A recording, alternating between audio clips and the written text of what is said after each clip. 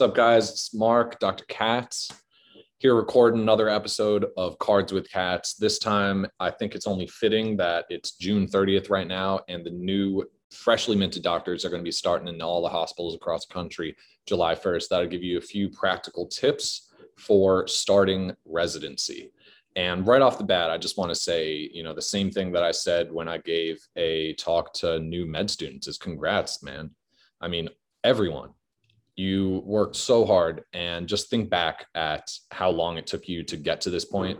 When you were a pre-med or in med school or applying, did you ever think that eventually, like, oh my God, like I'm going to be a doctor? And it's a humbling and just amazing job. And that brings me into my first tip. And that is being in medicine is a great career, but sometimes it just feels like a job, and residency sucks. If anyone sugarcoats it for you, they're just full of it, because intern year is a special type of sucking. It's going to be really long hours. You don't really know how to do your job yet. And you're going to realize that a lot of this stuff isn't that hard, that anyone can do it. Maybe not anyone. But my point is that they could have taught you some of this in med school, and they just don't. A lot of it, you just kind of have to do and learn with experience, and you will. So residency is going to suck, and intern year is really hard. It's so tough. I never worked so hard in my life. But on the flip side, just trust the process. It'll get better. I should say, it's going to get a lot worse before it gets better. I always chop residency into like 4 quarters. I mean, I guess everyone chops up the calendar into 4 seasons. But if you think about the first 4 months of residency, that's when you're getting your feet wet, you're figuring out your routine, you're kind of bumbling through things. And by the end of that period, I even chop up that first 4 months, because that's kind of exponential growth. Your first day is really hard. Your first week is tough. And your first month is exhausting. And that first month is a lot. And then you're going to move on and get to your second month, and you're going to be already leaps and bounds ahead of where you were. So that first 4 months is really tough, but then you're going to keep moving, and you're going to end up having to go to the other hospital that your residency program rotates at, or you're going to be in a new rotation in the ICU, or working nights, or whatever the other pieces of your program, depending on your specialty, is. And you're going to have to kind of learn all over right from scratch. It reminds me of third year med school, where you get good at one thing and then they throw you a curveball and you have to do a different thing. So just trust the process. By the end of the year, you're going to think, how am I going to be a senior resident? But eventually you'll look back when you become a second year or third year resident, and you're going to go, wow, like I actually do know a few things. And then you're going to see these new interns and realize what you looked like and how you were, and realize that you were overwhelmed. You're probably anxious, but just keep working hard, and you guys will eventually just get into a rhythm and figure it out.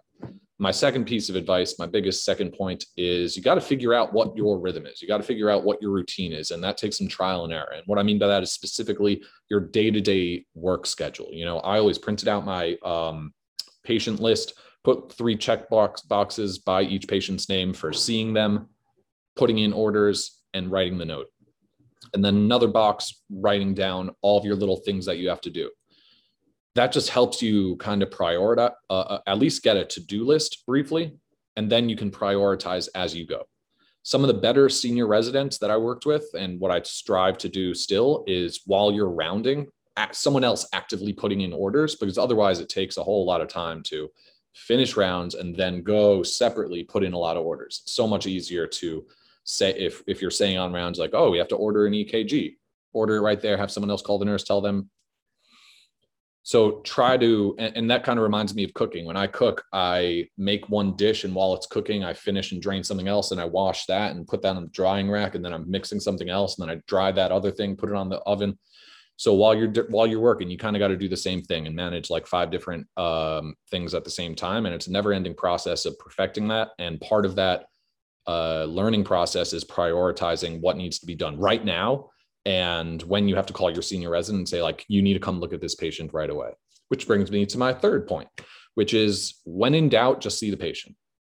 Whether it's, you're wondering on night float, like, what, this doesn't really sound right. If in the back of your head, if you think, well, if I just see the patient, it'll be a lot easier. Just go see the patient. If you're ever questioning it, just go see the patient. And that's the same thing, whether it's every single day, you got to go talk to your patients, you got to go see them, obviously. But if you're ever night float, if there's ever a question, just go see the patient. It makes your life a whole lot easier, and you end up taking better care of the patient the more times you interact with them. Point number 4 that I have is you want an intern to be a soldier and not a cowboy. You don't want someone going off and doing everything on their own. You want someone who is doing their job effectively and communicating with the rest of their team, with their leader, with their senior resident.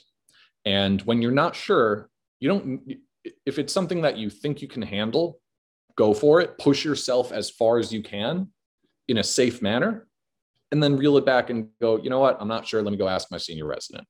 I'm sure in the first week, I called my senior resident to ask if I can order Tylenol. And I think every intern's probably been there to some degree, and that's perfectly fine. We expect that. We expect you to not know anything, and that's perfectly fine. That's normal. Your senior residents, your attending physicians, your colleagues, your co-residents, you're all there together, and you'll figure it out. But you need to work together with that team. Some senior residents and attendings you might clash with. Some of them aren't as good at creating that teamwork experience. But the best thing that you can do is go enter intern year knowing that you are doing what's best for the patient. At the end of the day, that should always be your mindset of what's best for the patient.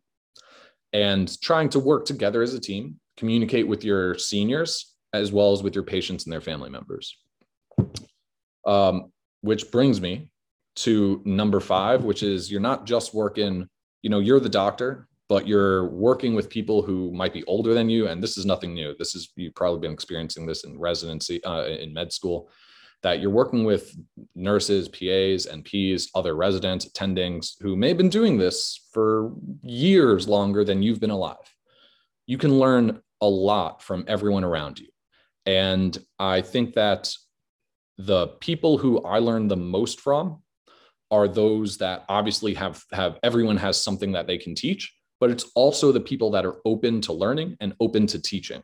And what I've found, and I'm not perfect, I've had to work on this tremendously throughout my career. I still do every day, and getting better at this is starting with kindness, starting with a mutual respect.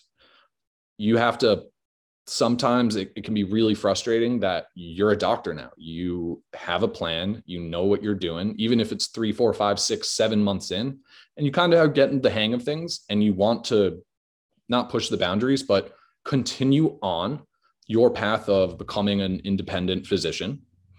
And sometimes you'll get pushback from other individuals on the healthcare team.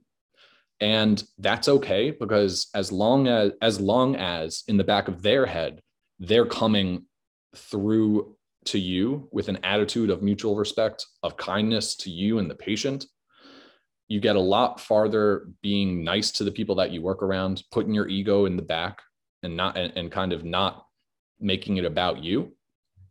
And the way that I found that I'm able to do that is by always, again, thinking about the patient, number 1, giving other people respect. Even if they're being rude to you, you don't know if they're having a bad day.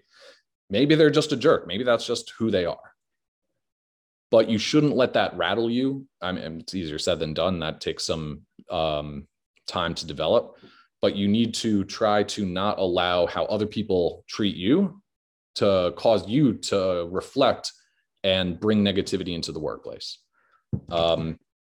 Which brings me to my next point, which is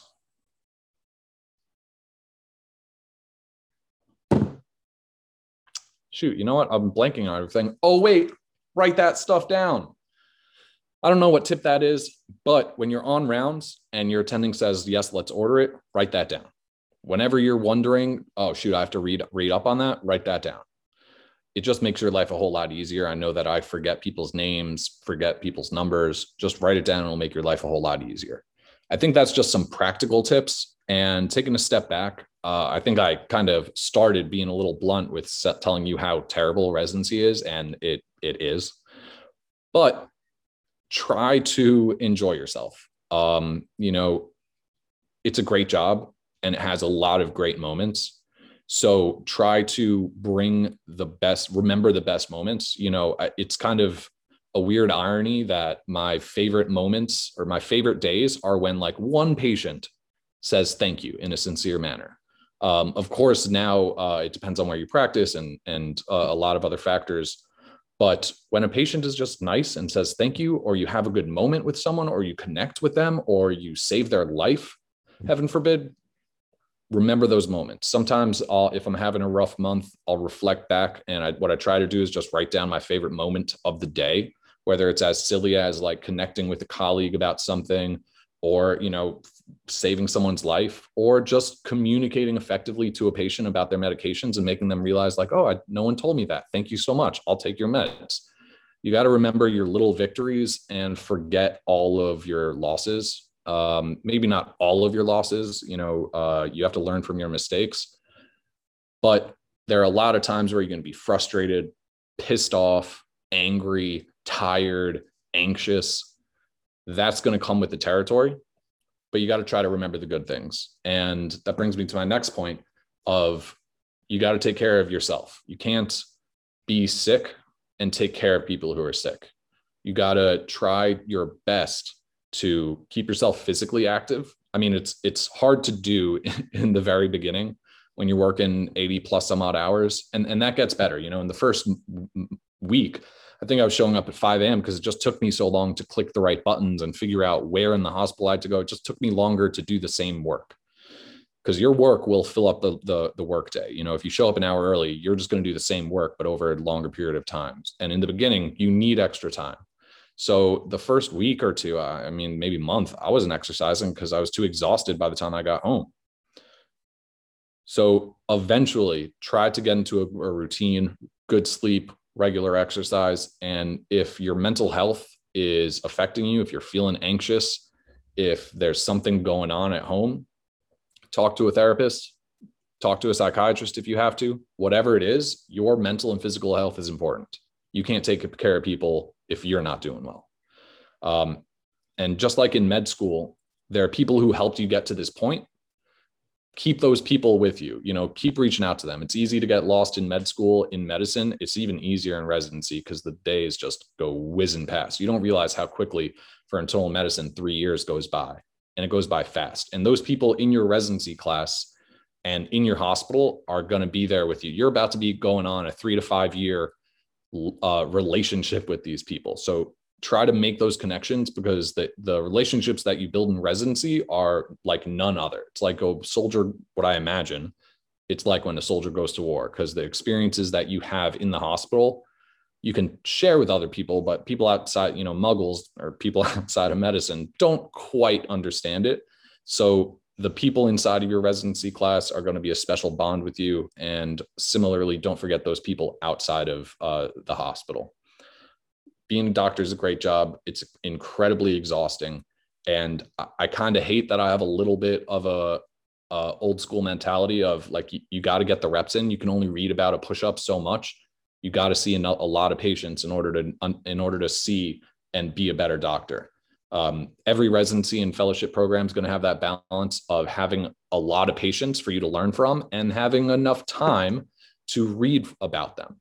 And you want to be busy. If you're ever thinking to yourself like, wow, this residency program is easy, I'd be worried, but I'm pretty sure that those don't exist. So understand that residency is going to be really tough. It's going to be the most trying times of your career, but you only get 3 years to get your training in. Pick up anything you can learn from everyone around you. You're not going to learn everything that you ever will need in medicine in those 3 years, but you'll learn the skills that you need in order to continue to learn throughout your life. And there's only a certain amount of time that you have to go up to a crit care fellow and say like, hey, I really want to learn how to do a central line. Can you show me how to do this? Go up to a cards fellow. Can you show me how to do an, interpret an echo and EKG better? There are experts all around you. Ask questions, learn as much as you can, and just absorb all that information. Take care of yourself and take care of your patients.